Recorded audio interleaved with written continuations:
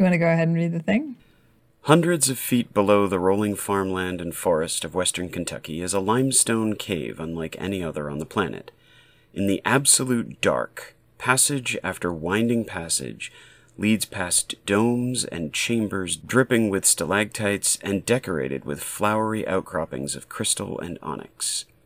An underground river flows silently under multicolored arches of stone. Under the water's glassy surface, eyeless fish compete for algae and snails. Mineral formations resemble lopsided columns, clusters of popcorn, and frozen waterfalls. The cave also yields up fossils from prehistoric sharks, ferns, and salamanders, plus the occasional set of human remains. Over 400 miles of natural wonders have been mapped inside Mammoth Cave, and explorers speculate there may be hundreds more. The riches of the caves have always fascinated humans, but in the late 19th and early 20th century, that fascination evolved into cutthroat competition for the most profitable cavern rights, location, and tour routes. On this episode of Relative Disasters, we explore the story of the Kentucky Cave Wars, 10 years of spelunking and scamming that involved luxury hotels, shady advertising, lawsuits, souvenir stalactites, teenage tour salesmen, and the horrific and very publicized death of cave explorer Floyd Collins.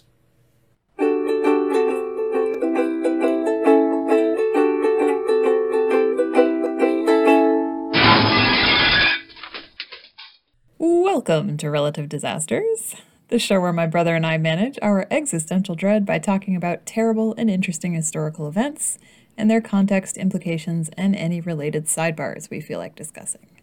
I'm Ella, Vice President of Cave Survey Management here at Relative Disasters Corporation. And I'm her brother Greg, Chair of the Spelunking Safety Department here at Relative Disasters University. Thank you so much for that horrifying story, Greg. It's not really that horrifying, but I'm looking forward to learning about it. Today we're going to be taking a look at the Kentucky Cave Wars, where natural wonders meet Roaring Twenties capitalism, Yay. I think is the best way to put it. Okay. I'm going to begin by citing our primary sources for this episode, which are The Kentucky Cave Wars by David Randolph Ken and Trapped, the Floyd Collins Story by Robert Murray and Roger Brucker. Those are both excellent, and if either of those interest you or if you're interested in caving, you got to check those out. They're really good books. So Mammoth Cave in Kentucky is one of the great natural wonders of the world. Is it? Yes. Today it's Cool. a national park, and about 2 million people per year go there to see it. Cool. You can take like a walk through and see all those famous passages and formations with a guide. And the National Park Service also supports scientific work in the cave on all kinds of like underground research projects. Okay. Now, because the federal government owns it, it's all very regulated and controlled. There are rules, maps, entrances are ADA compliant, and everything, like every place that you go in the cave as a tourist is like inspected and double checked for safety. Cool. So if you take a tour nowadays, you might be tempted to believe that this kind of like orderly management and respect for nature has always been there. We are here to tell you, as we like to do on Relative Disasters, that this was not always the case. Yeah. Now, how far back do you want to go? I mean, I'm all for going to Precambrian period and talking about how rock formations, but Sweet. how far back do you want to go? Okay. I was thinking like 325 million years ago. Does that sound That sounds about, yeah. We'll get there when we get there. Does that sound about right? Okay. So 325 million years ago, this area was underwater. Right. It was ocean bed. Yeah. So it was like a big old layer cake of limestone, which is like one of the softer, kind of more porous kinds of sedimentary rock. That's where all those cool fossils come from. Yeah. So over the next 300 million years, the ocean recedes, the limestone dries off, it gets rained on, Okay. and the fresh water kind of gradually works its way through the limestone. And that's what forms those like huge passages and chambers that Mammoth Cave is known for. Right.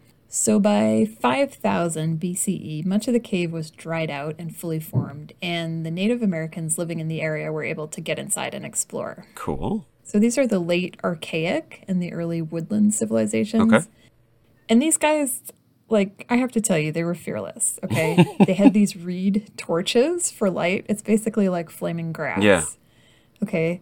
They made it through these unbelievably tight and difficult sections of the cave, and remains of those torches have been found as far as 12 miles into the cave. So 12 miles from the entrance. These guys were, like, in there with their burning blades of grass, checking things out, and they left petroglyphs and carvings. Amazing. And they were in there for something. Like, nobody's really sure what they were in there for. I mean, in there to take a look around would be my guess. It's cool in there. It's really cool in there, that's true. But they were in there, they were working. Like, they brought tools. Okay. And they, like, their little discard piles and their tool marks kind of show that they were collecting stuff. Okay.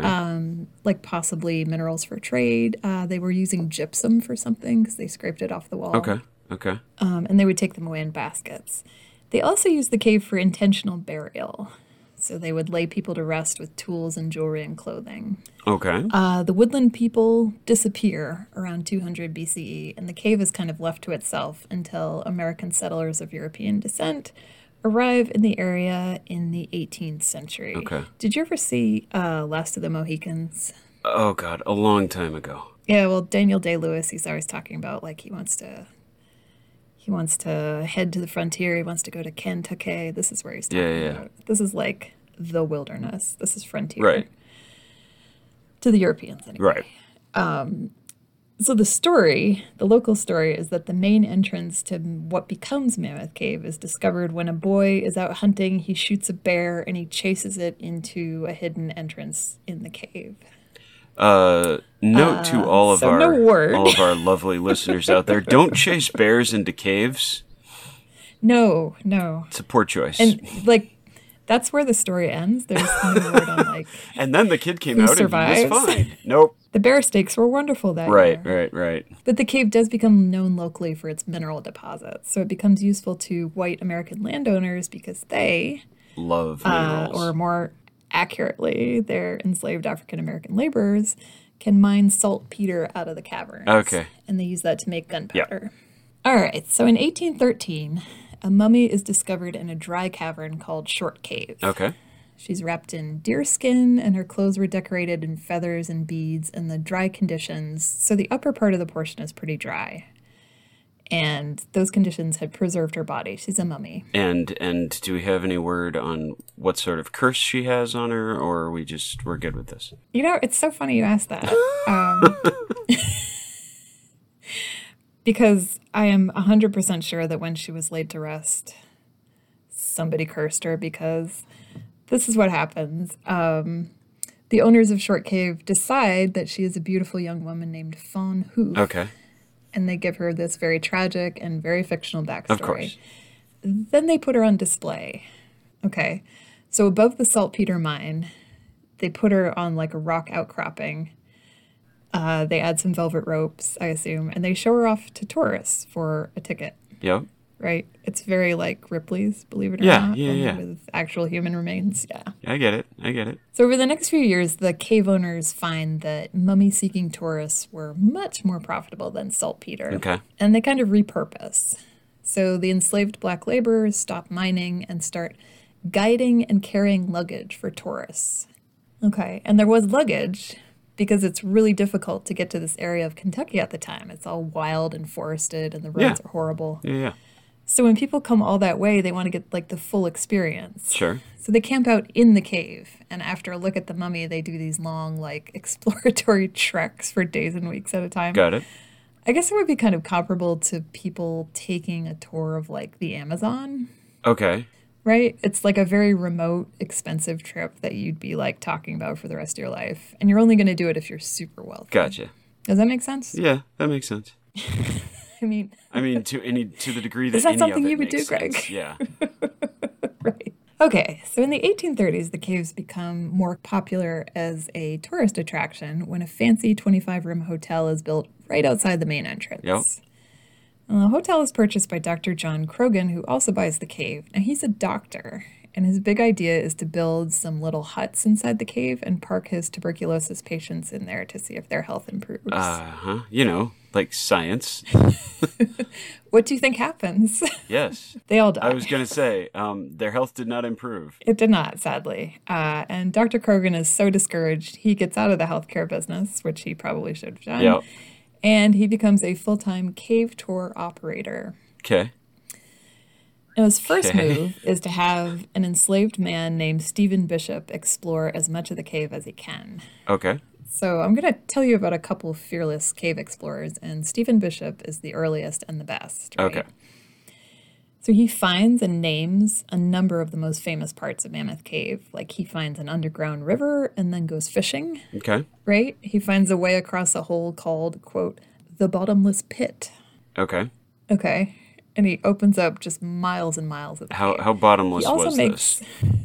150 feet deep. It's not that impressive. Okay. but I mean, still, that's not...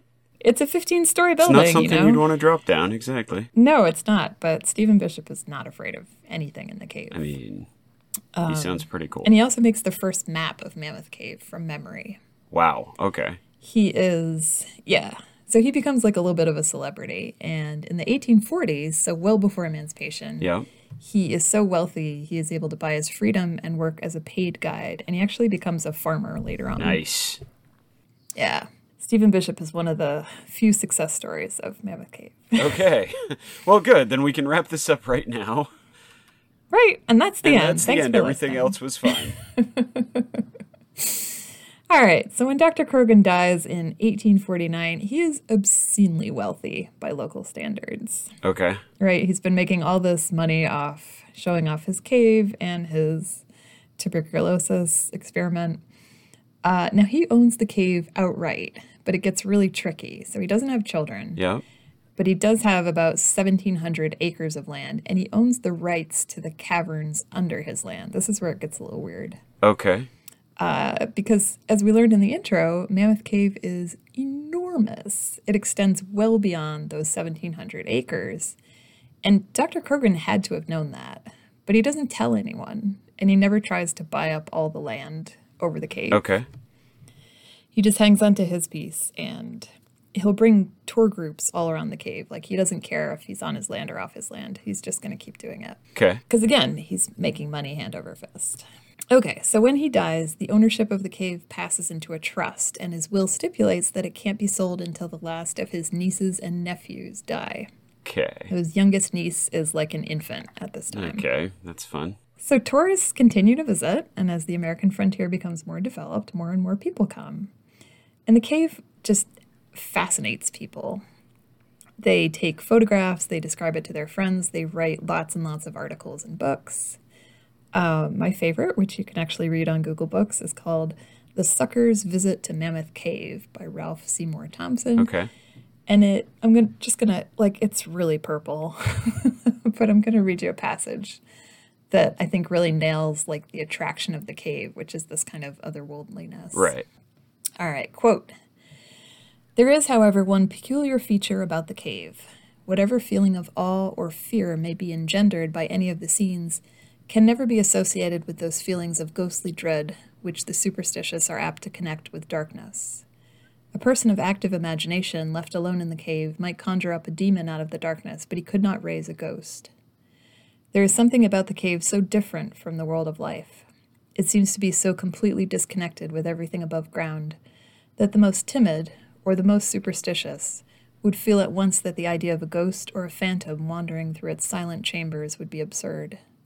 No sheeted ghost, no ghastly grinning skeleton would have the power to terrify there. One feels instinctively that he is not in the spirit world. End quote. Yeah. The rest of the book, by the way, is about how difficult it is to get there. It's all about, these were the terrible roads. These were the bad hotels. Okay. Here's how we got ripped off. Awesome. But I think it is worth it for the description of the cave. Cool. Cool. All right. So by the end of the 19th century, the roads are improved, the hotels are expanding. A railroad makes a direct trip to the cave's front entrance, and people are coming to visit Mammoth Cave in droves. Okay. Now, this area of Kentucky is still fairly rural and fairly impoverished. Right.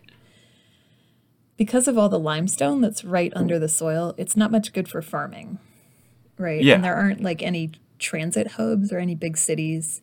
And the one natural resource is this massive cave. Okay. So you've got like a lot of people doing subsistence farming. Nobody's really making a ton of money except for Dr. Krogan. And when cave tourism becomes a thing, everybody in the area wants in, and the people living in the area start looking at their own land. And a lot of them find caves. Okay, so a lot of them start getting developed for tours. Yeah. And then the caves that are not as spectacular, people just like rip the minerals out and start selling them on the roadside as souvenirs. You want a stalactite? Do you want a blind fish? No, I don't want any of that. That sounds a little ghoulish. Well, come on down. A lot of the Kentucky Cave Wars takes place on the roadside, and this is where it really gets going with these little souvenir stands. All right, so these new caves start to compete with Mammoth Cave for tourist dollars, and they do so with a lot of passionate and less than truthful advertising. So they claim to have special formations or mummies, or they use language that suggests that they're more spectacular than Mammoth Cave. Okay. And Mammoth Cave's thing is that it's big. Yeah. It's not really showy. Like, you really have to hunt for the beautiful, untouched mineral formations. Gotcha. It's just huge. That's the attraction. Right. So these smaller caves are often like, oh, we have amazing onyx formations, or we have thousands of crystals. Right. I don't know. So everybody's got an angle. Yeah. And the cave industry today still does that. So, yeah. Right. It's a little more regulated Yeah. now. I think people know a little bit more that it's not a good idea to rip stalactites out of your cave. Right. That's not what I mean. I mean, like, advertising, this cave has the largest indoor waterfall. This cave has, the advertising and marketing of caves is still pretty, I would say cutthroat, Flamboyant? except that it's, like, oddly so, because they're, like, they don't put down other caves. They're just like, well, we have. It's weird. Anyway. It's all about the angle. Sure. So the Krogan Trust doesn't like that. Okay. But they have bigger problems, and that problem is they're leading tours in areas of the cave that extend beyond their land. Okay. So in 1908, they have Mammoth Cave formally surveyed, and they realize that they're using miles and miles of passageway they don't actually have the rights to. Right. So of course they get in touch with their neighbors and offer them a cut. Ha! Just kidding. Yeah. They'd keep the survey secret and just keep doing it. Yeah. I mean, that's exactly what we thought would happen. Capitalism. It's not about how are you going to make money, it's how are you going to make all the money. Exactly. Okay, so karma bites them in the butt a few years later when a local entrepreneur opens up a new cave that actually connects to Mammoth Cave. And this is a very showy cavern that kind of leads to the larger caverns that are connected to Mammoth Cave. Okay. And he calls it the New Entrance. That's the name of the cave. New Entrance. Yeah. And the problem for Mammoth is that it's closer to the highway, and the owner advertises it in the style of the other caves, like it's a little sleazy. He has like a giant sign by the road that says, "Turn here for the new entrance to Mammoth Cave." Okay. So he's the first real threat to the Krogan Trust's practice of leading tours on passages that they don't have the rights to. He pays for a new survey, there's a lawsuit, and eventually they have to pick a point that no one can pass beyond without buying a ticket to the rest of the cave. Yeah. They're in court for like years. It gets very Jarndyce versus Jarndyce. Yeah. Okay. So even outside the official parts of Mammoth Cave, there's still a ton of money to go around. So those smaller, like family-owned caves that I mentioned are also advertising on the roadside and setting up souvenir mineral stands, and they're like printing all kinds of brochures and newspaper advertisements. And in the 1910s and the 1920s, that's not enough. Everyone also starts hiring solicitors. These are teenage boys who wait along the side of the road. They flag down passing cars, and they try to direct the drivers to their cave. Like sometimes they'll actually sell you a ticket. They'll climb onto your running board and sell you a ticket and give you directions. Because that's great. That's what a business model. Okay. What a business model. And these guys are very aggressive little salesmen. They're all like 12 and 13 years old. Yeah. I don't know if you've ever been approached by a 12 or a 13-year-old, but they can be terrifying. I mean, when they want something from you, yeah. Yeah. So this stretch of highway gets a reputation for really bad traffic. And this is kind of the height of the Kentucky Cave Wars. So if you're a tourist, there's tons of signage, tons of little souvenir and refreshment stands, and then these hordes of like shouting, waving boys who want to jump on your running board and sell you a ticket. Okay. To a cave that may or may not be like a sinkhole in some farmer's backyard. And then to landowners and investors, there's this whole other world of like lawsuits, construction, cavern rights, surveys, speculation, investments. It's just like madness from either side. To cave explorers, though, this period is absolutely great. So anyone willing to get into a cave and poke around for weak spots that might be entrances or cool formations or like unusual minerals or waterways, those guys can find work. And if they find something amazing, they'll also get rich. Okay. Now, they're not unionized. They're not organized. There's no kind of like safety. Like no one's developed a handbook. Right. There's no club or organization watching out for these guys. They're all independent contractors. Yeah.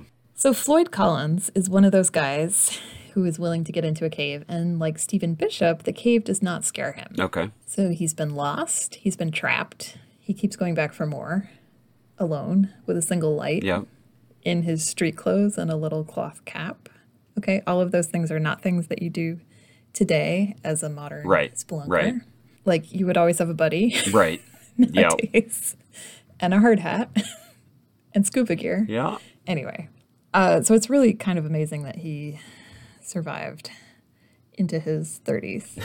Because since he was a little kid, like a tiny kid, he's been digging around his family farm looking for caves. And he gets really, really good at figuring out where the rock opens up and like where the passageways are, even if it's covered in forest. Okay. So he claims he can hear caves breathing, which is a really spooky thought. Well, a lot of professional spelunkers actually speak of caves in terms of like living things. You know, you can tell when the cave is turning against you. You can tell when the cave is calm today, stuff like that. So, whew. Oh, it's so creepy.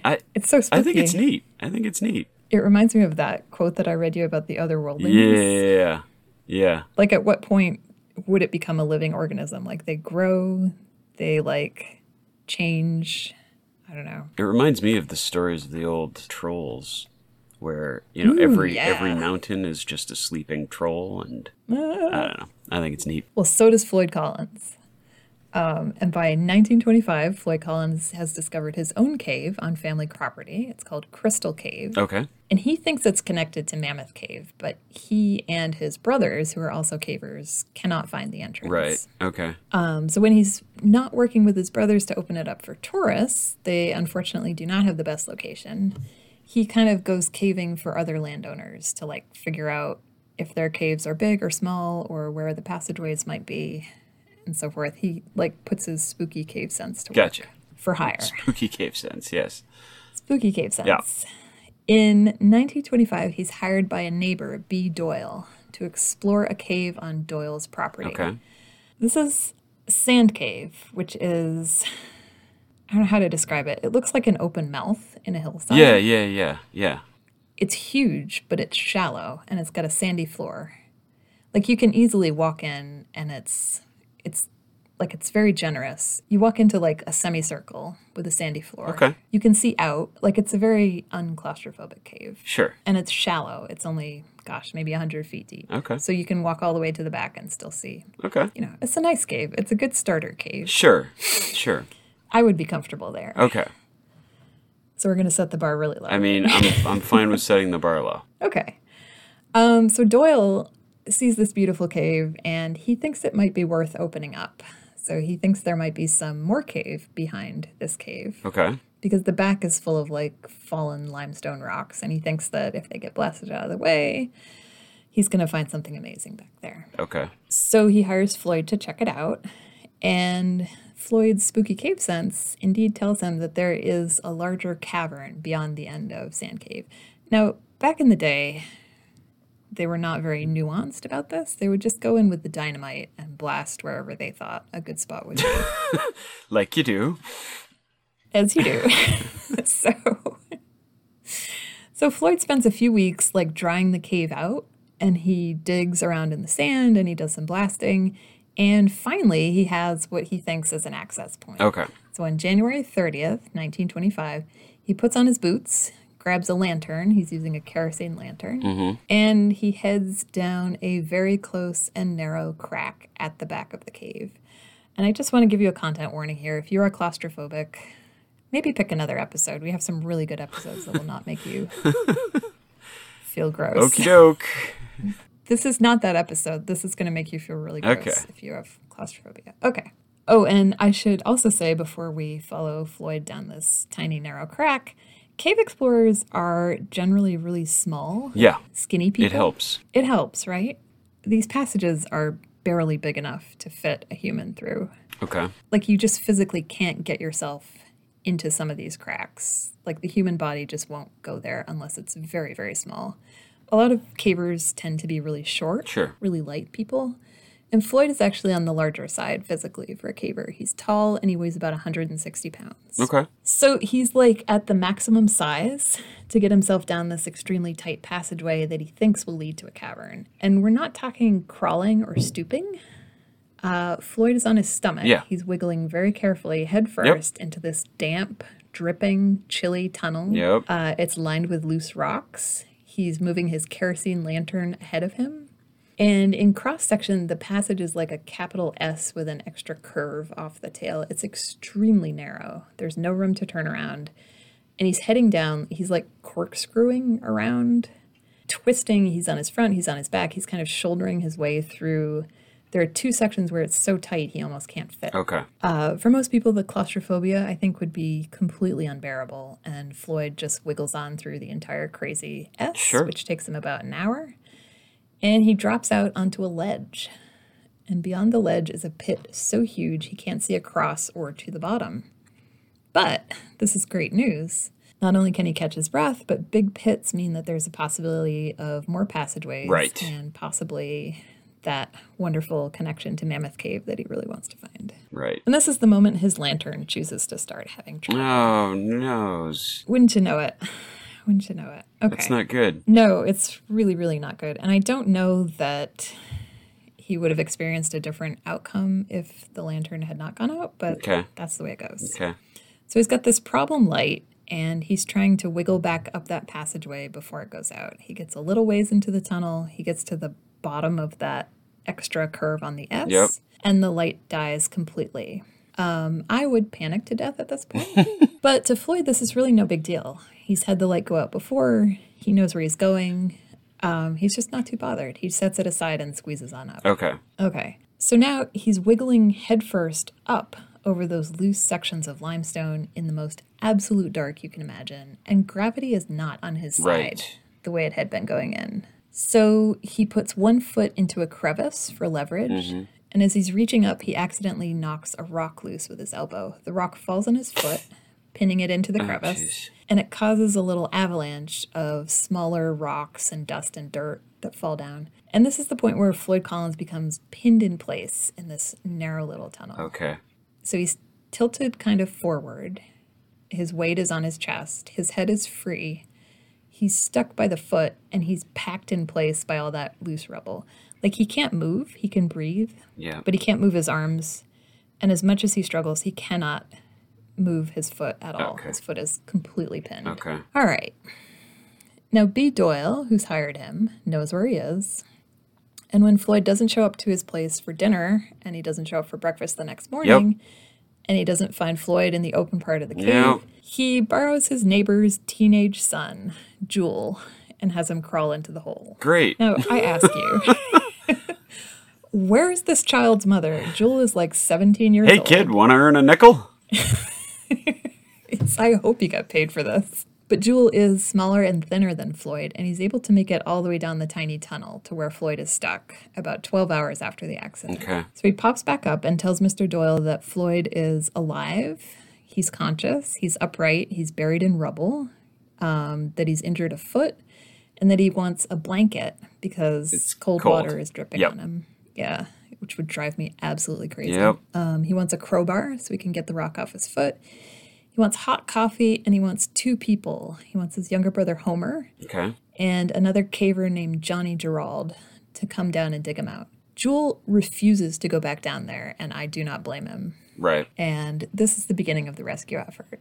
So over the next few days, Homer Collins and Johnny Gerald try everything they can think of to get Floyd out alive. And they're both very experienced cave explorers, and they can get to Floyd, but they're both bigger than he is, and they can barely fit like down to where he is without getting stuck themselves. Okay. But above ground, they have all kinds of tools and help because now the fire department is there, and dozens of people have gathered to see what's going on and offer help.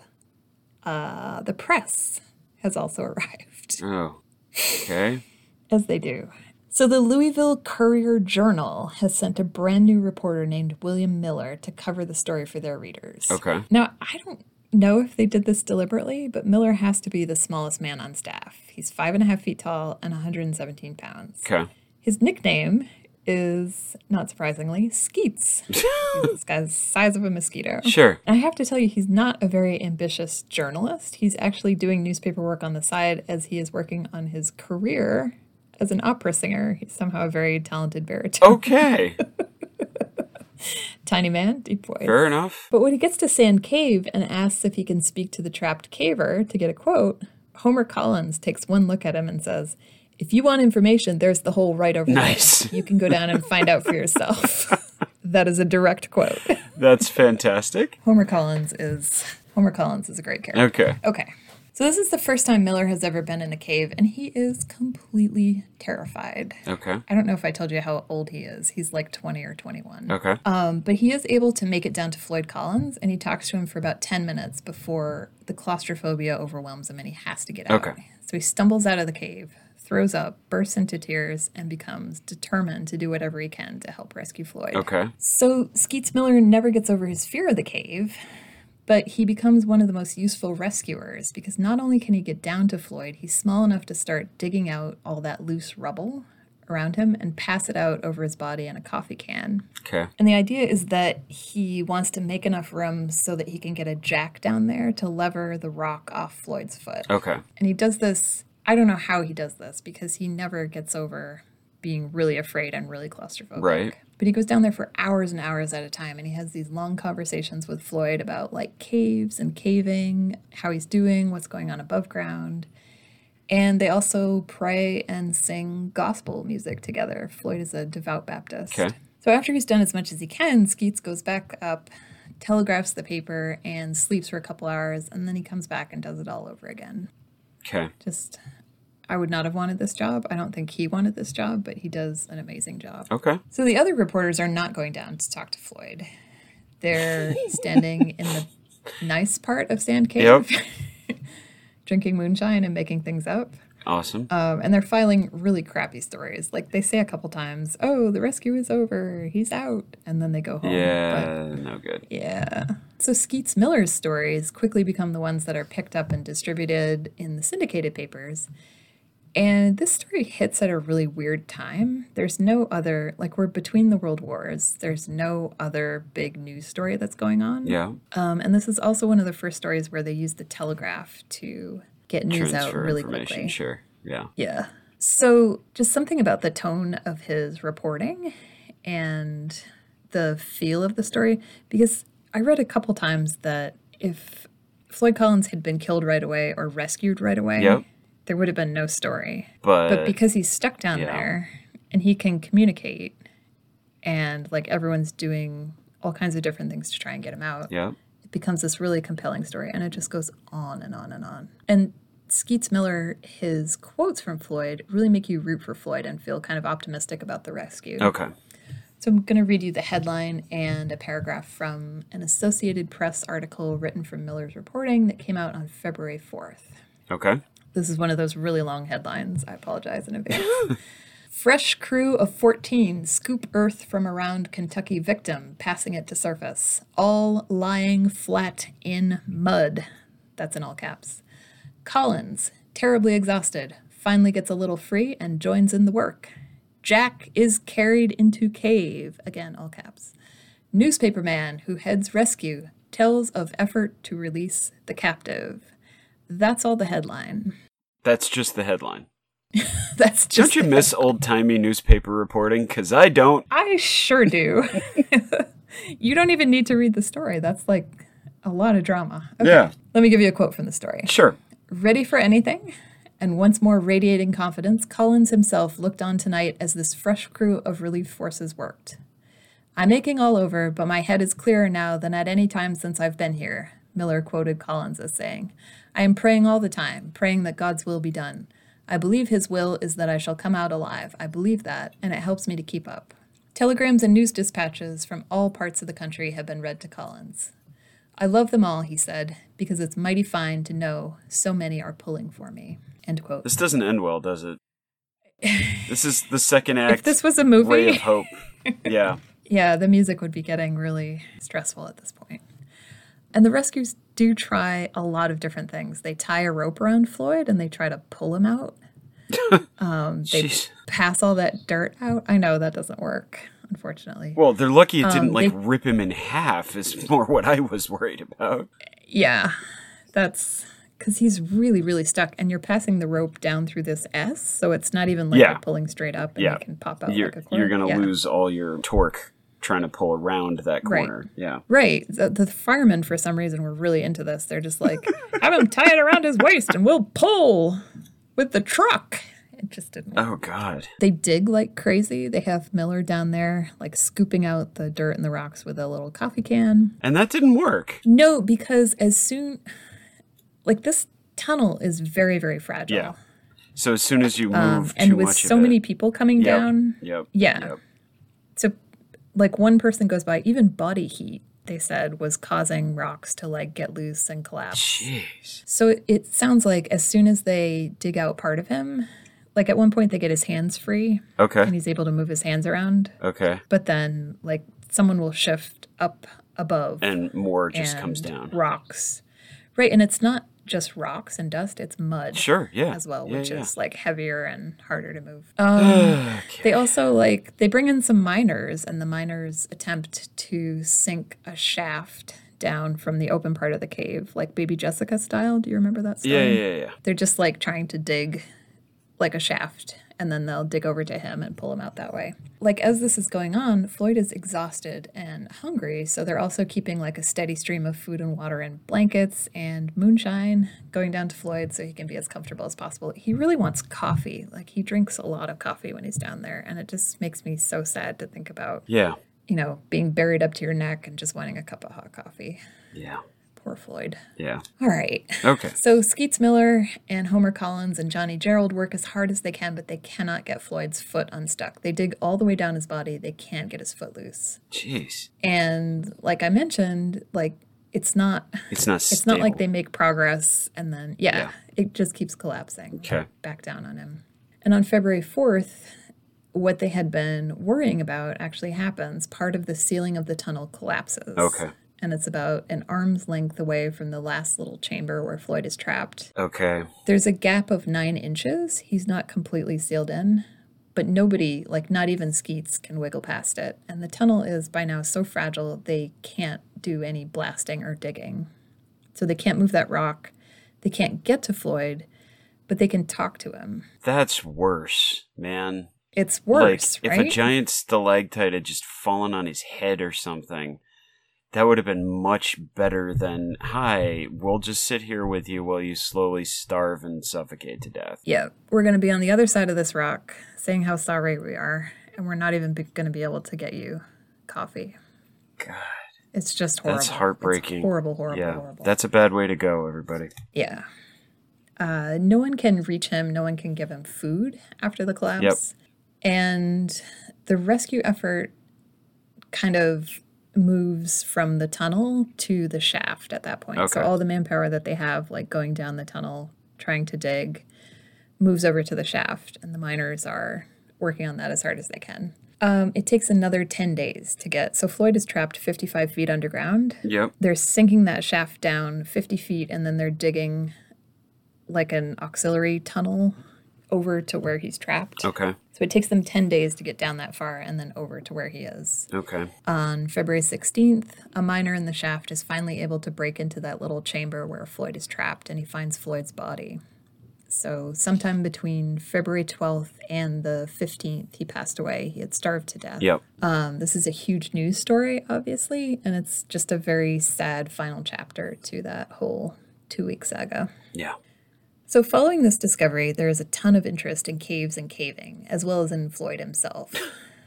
Again... And safety equipment? Is there interest in safety equipment? Not at all, Greg. Not at all. It's like, it becomes almost a cash grab. Oh, sure, yeah. I mean, obviously. Why wouldn't you? The Collins kids have a very fraught relationship with their dad.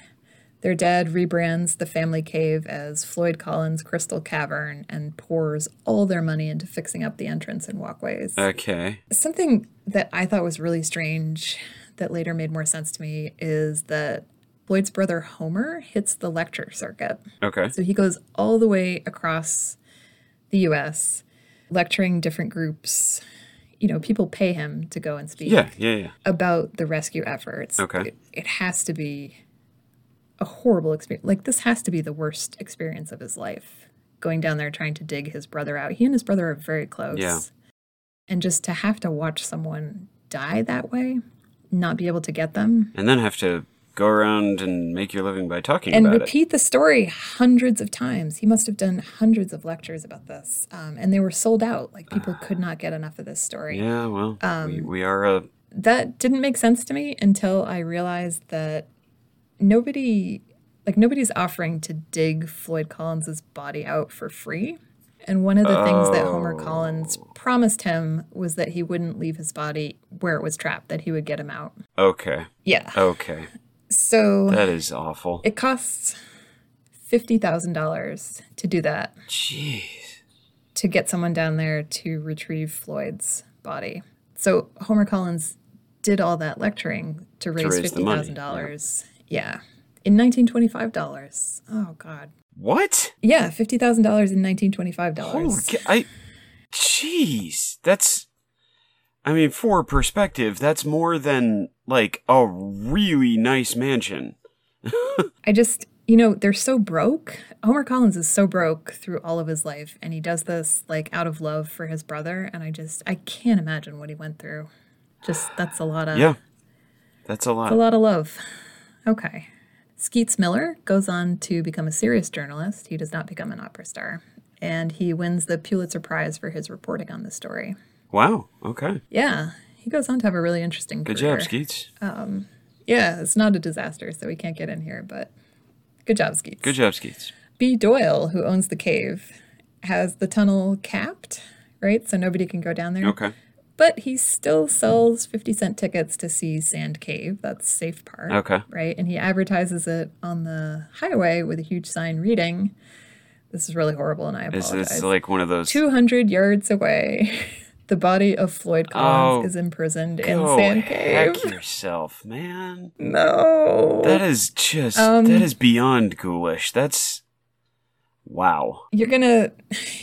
Okay, you say that now, but... Let me tell you part 2 to that story. Good. Also, good. I apologize in advance. You could also get your picture taken with the rock that fell on Floyd's foot, which B. Doyle took out of the cave and had on display in the ticket booth. Awesome. You had to pay to get your picture taken with the rock. Oh, sure. Yeah. Yeah.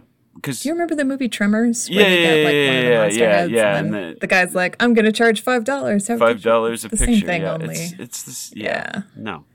Sadder and much worse. Yep. Because B. Doyle knew Floyd Collins. He hired him. Yeah, Floyd Collins would not have been there ghoulish. if B. Doyle hadn't hired him. Yep. It's awful. Awful, awful. Or it's just another legitimate profit center. Come on. He's a businessman doing business things. He certainly is. I feel like there's a line, though. Oh, yeah, there absolutely is. There's a line of money, and then there's absolutely a line. And he went sailing past it to get his nickel per picture taken with the rock that pinned Floyd Collins. God. Awesome. Okay. So after Homer does his lecture circuit and raises enough money, Floyd's body is finally retrieved, and he is laid to rest in his family plot. Good. That is like the little cemetery next to his house Okay. where his ancestors are buried. Okay. 2 years later, the Collinses hit on hard times and they sell their farm and Crystal Caves. Okay. I apologize, this is going to get awful again. The new owner has Floyd exhumed and put on display in a glass-topped coffin inside. What? Yep. Yep. Wow. Okay. Like a Sleeping Beauty coffin. Yeah, no, I get it. Like you. I get yeah, it. with a floodlight. Yep. Okay. Wow. So like we saw with Fawn Hoof, certain people will go out of their way to see a dead body, especially a famous one. Sure. Yeah. And the new owner makes a healthy profit. Okay. Wow. I apologize again because it also gets worse. In 1929, Oh my God, dude. Floyd's body is stolen. Someone takes it out of the coffin and out of the cave and drags it into a nearby ditch. His left leg and foot are cut off and removed. The cave owner finds him the next morning and just puts him back, but in a closed, chained coffin this time. So not the glass coffin. And in a more isolated spot inside the cavern. He gets grave robbed. Yeah. This poor guy. Okay. Cool. Okay. Super cool. This is a great story. I just want to thank you for sharing all of this awesome stuff with me. Okay. God. So around the same time that Floyd loses his leg, the last heir to the Krogan Trust dies. Remember the Krogans? Yeah. Okay. So the niece finally is old enough. Finally to dies. Okay. Yep. And the National Park Service snaps up the property and begins a massive push to acquire the full extent of Mammoth Cave. So that's the original property plus all the land the cave extends into. Okay. Okay. Cool. They don't do this in a way that is super ethical. Okay. They do a lot of lying and a lot of like eminent domain land grabs. They take advantage of some very disadvantaged people. Okay. It's not great. It's not great. They do end up acquiring, quote unquote, over 600 parcels and 52,000 acres.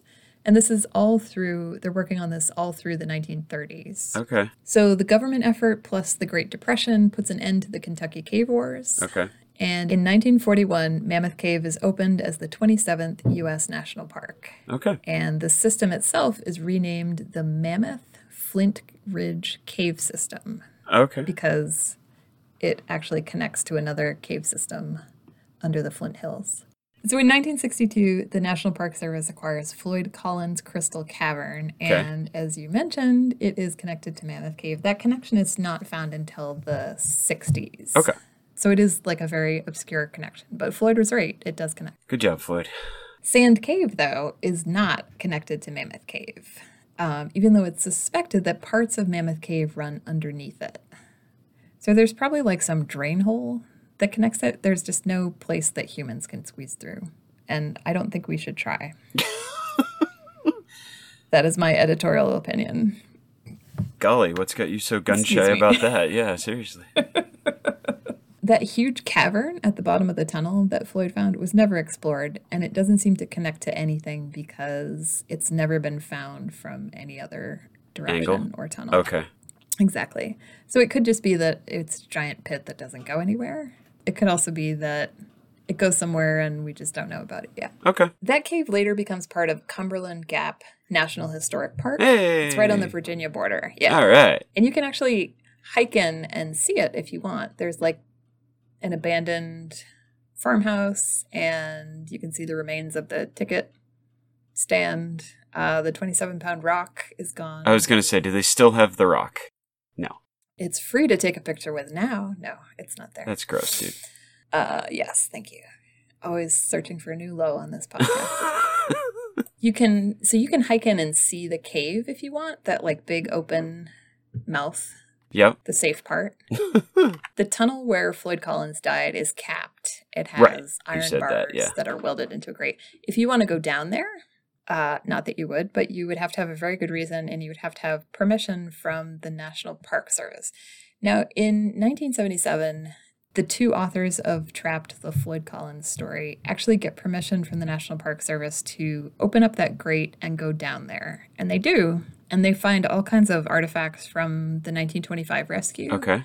And they describe how you have to get down the tunnel. And they are small men. Yeah. they have an incredibly difficult time. They're experienced cavers, and they have all the safety equipment. They have a buddy. They have hard hats. It's an incredibly, incredibly difficult tunnel. It's still very fragile. It's still not safe. And they have a horrible time, like, getting in there and creating enough room for them to get, like, turned around. Okay. But they describe it all in that book, and if you're into that, that's where you can read all about it. They have photos. They have photos, Greg, of this tunnel. Ugh. Just be aware that once you see them, you will not be able to unsee them. Cool. Okay. Cool. I mean, I don't have an issue with enclosed spaces, but I feel like I didn't if I before I went did into this. there, I might. Yeah. You would develop one real Yeah. quick. Like parts of where, if you look at photographs of Mammoth Cave, it looks really cool. Like parts of it are huge. Right. You can walk through and see these amazing rock formations. You can see minerals. You can like float around. They have a little boat tour, or they did. Okay. You can float around on this underground river. There's all kinds of like cool fossil stuff, and you can see the places where people carved their names in like the early 19th, late 18th century. Sure. There are petroglyphs if you go far enough back. Wow. It's just like a really cool place to visit. This is not that cave. Right. This is like a tight, dank little mud hole that could collapse any minute. Like, this is not someplace you would want to be if you had absolutely any other choice. Right. So as a final note, because this really worried me, the Park Service policy on human remains found in caves is a little more respectful than those of the previous owners. Okay. Fawn Hoof has long since been sold to the Smithsonian. She's there today. Oh, good. Okay. But additional mummies found in the cave are either left alone or reinterred after consultation with the Native American tribes who lived in this area prior to European settlement. Okay. So those include the Shawnee, the Cherokee, and the Chickasaw nations. Okay. As for Floyd Collins, the National Park Service finally paid to have him reinterred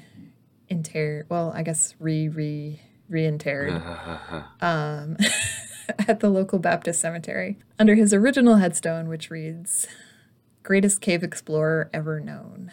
Nice. And that is the long and bizarre saga of the Kentucky Cave Wars and the tragic and horrible death of Floyd Collins. You know, when you said Kentucky Cave Wars, I was envisioning Kentuckians like carrying rifles into caves and attempting to do violence on each other. And yeah, it wasn't that kind of war. No, it was a sales war, and you know what? I dig it. I'm happier that it was that and not, you know, people crawling around in the dark shooting each other. If you think about the Roaring '20s and like all the fun that people were having. Oh yeah. Speakeasies and like great haircuts and nightclubs, and this is just like another form of that. Depression and the Spanish capitalism flu gone wild. and, well, yeah, obviously. you know, the good stuff. The good stuff. The good stuff comes and goes, but this is like the good stuff, the effect of the good stuff on a very rural, very impoverished Sure. part of the world. Nah, I dig it. And like, who's to say that they weren't doing, like, even B. Doyle Yeah. with his Horrible bizarre- business sense. horrible, like, he's not operating outside the realm of what is acceptable in Yeah. that day and time, because people are going there and having their picture taken with the rock. Yeah. Everybody You know, else is doing we're looking it, so at it's it. fine. We're looking at it from our standpoint as, like, you know, Oh yeah. No, I People I who get would it. not do that. I get it. and that's just not. It's still icky, man. It's still icky. It's icky. I'm trying real hard to reserve judgment. But it's just such a weird story, and there are just so many elements Yeah. that make it bizarre. Yeah.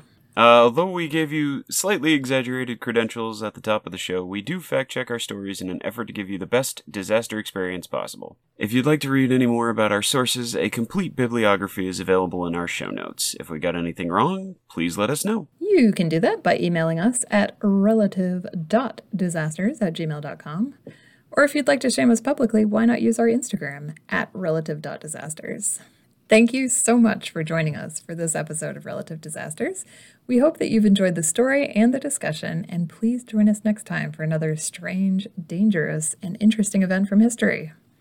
My brother has selected our next disaster. What's it going to be, Greg? All right.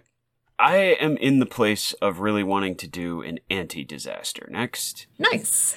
And though it begins in disaster and ends, you know, in some tragedy, On the next episode of Relative Disasters, we will be taking a look at the life and times and deeds of Emperor Norton I, Emperor of the United States and Protector of Mexico. That sounds amazing, and I cannot wait to talk to you about that.